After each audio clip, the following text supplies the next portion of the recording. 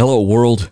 I'm Roger Corville, and this is For the Hope's Daily Audio Bible, where we read through the Scriptures conversationally, talk about the truth claims of Christianity, and learn to fall more in love with Jesus and the people in His world. You ready? Let's roll. Welcome. One thing you hear me say over and over here is that every one of us runs the risk of wanting to shape the Bible instead of being shaped by it.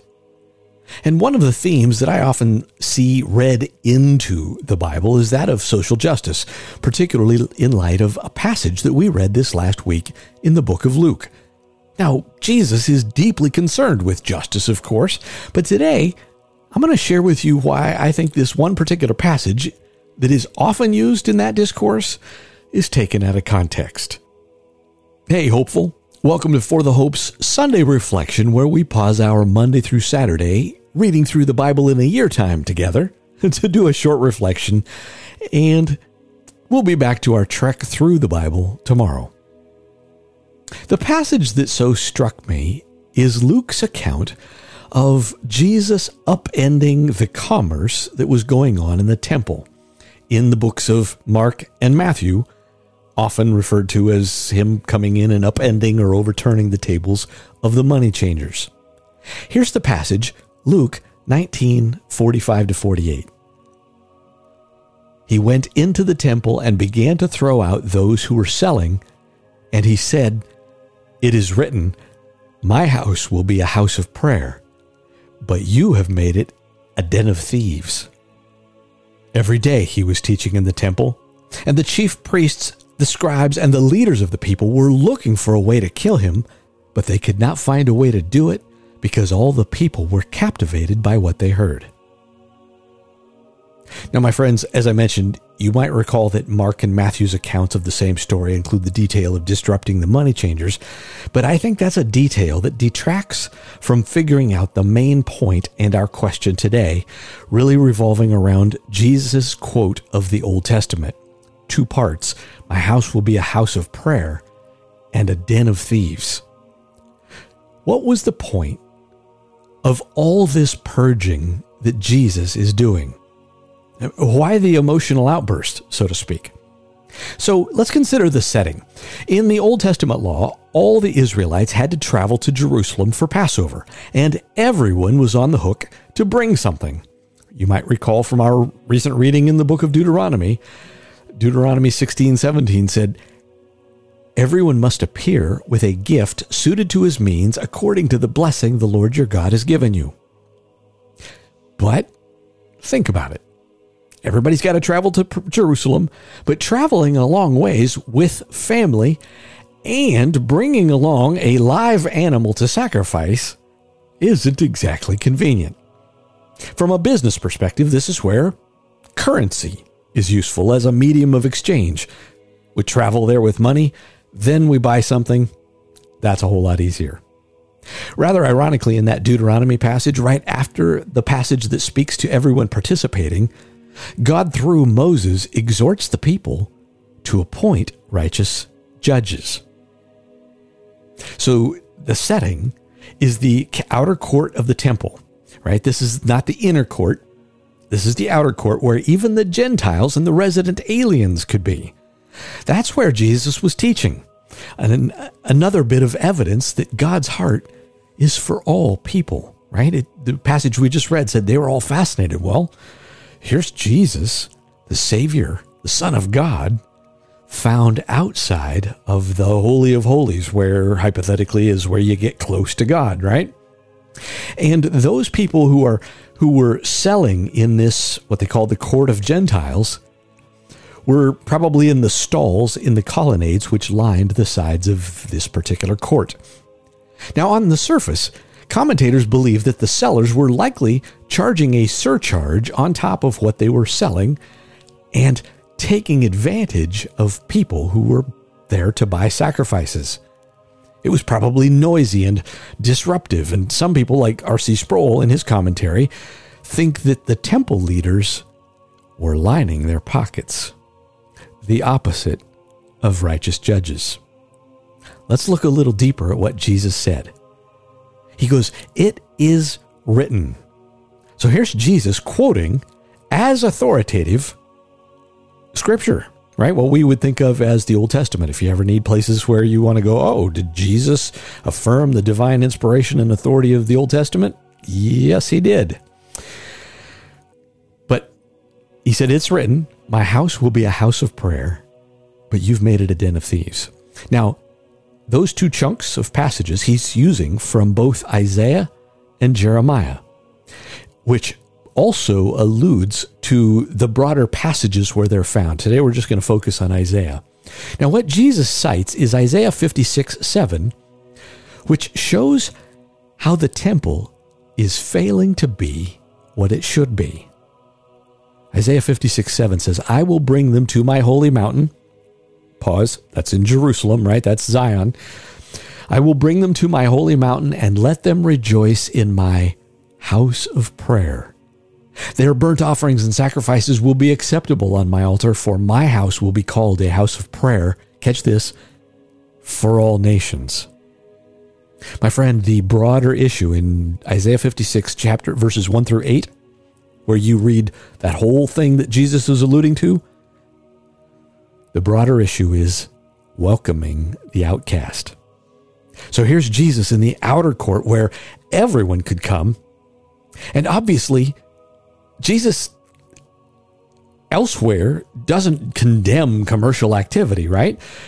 Jesus thinks that commercial activity that was going on in the temple, however, was obscuring its function as a house of prayer. What was going on is the sellers, and by responsibility, the leaders, what was going on was they were increasing the barrier between the people and worship, right? Raise the price, fewer people can afford it kind of context, right? But here's the underlying thing. Thus, Jesus rejects the religious establishment as bankrupt. Commentator Tom Schreiner points this out. A cleansing of the temple was actually expected in the last days, in the last times, Malachi 3:1, and it may have symbolized the future judgment of Jerusalem. I'm going to pause and even just go off my own script here.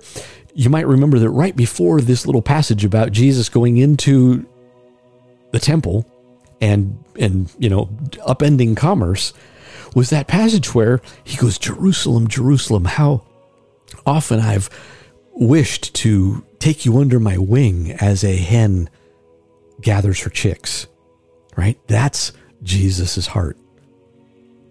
So that's kind of about the prayer reference, right? That passage in Isaiah is about prayer and by extension, peace. But what about this den of thieves thing?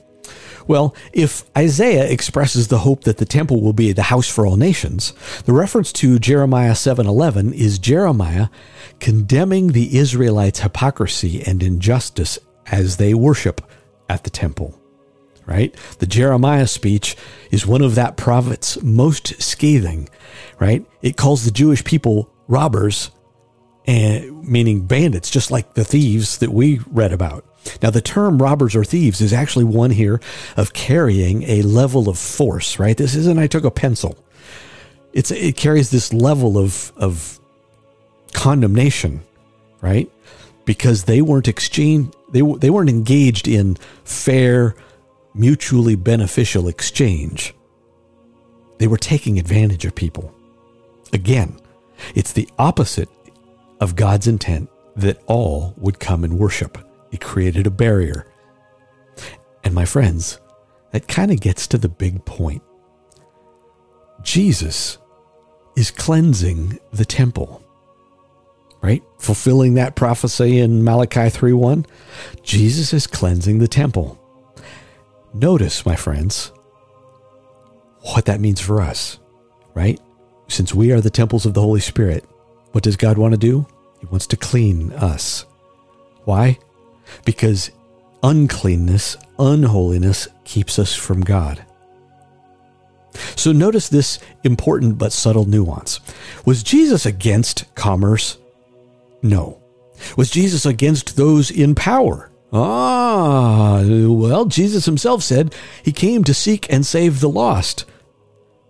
So I don't think so, right? If Malachi, if that Old Testament references were about the desire for righteous leaders, well, does Jesus want leaders to be righteous? Well, I think he sure does.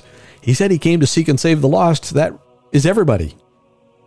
Was he there to upend the power structures and liberate the oppressed? And the answer is no, if you're talking about earthly power.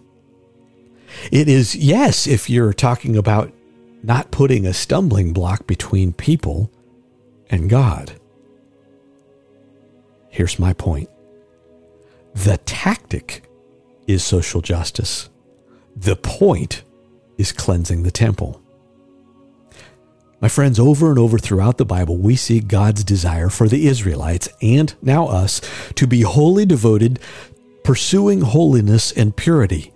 Right? Jesus died on the cross to liberate us from slavery to sin. But think about it. If the point is cleansing the temple, the tactic could have been something else, right? Meaning it would be a proof text. Reading the text as a proof text for social justice is reading something into the text that isn't there, right? It makes the tactic the point, but the tactic isn't the point. The point is cleansing the temple. My friends, is Jesus concerned about social justice? Well, I actually think that the word justice doesn't need a qualifier. We don't need to say social justice or racial justice or barbecue justice. God is all about justice for everyone and everything. But the ultimate justice that we need isn't social. It's spiritual. What we might think of as social justice in a colloquial cultural sense points to a more important reality. The ultimate justice we need isn't social, it's spiritual. The tactic is social justice. The point is cleansing the temple, and in the truest sense of what a clean temple points to, the point is our need for a clean heart. I love you, my friends. Amen. Amen.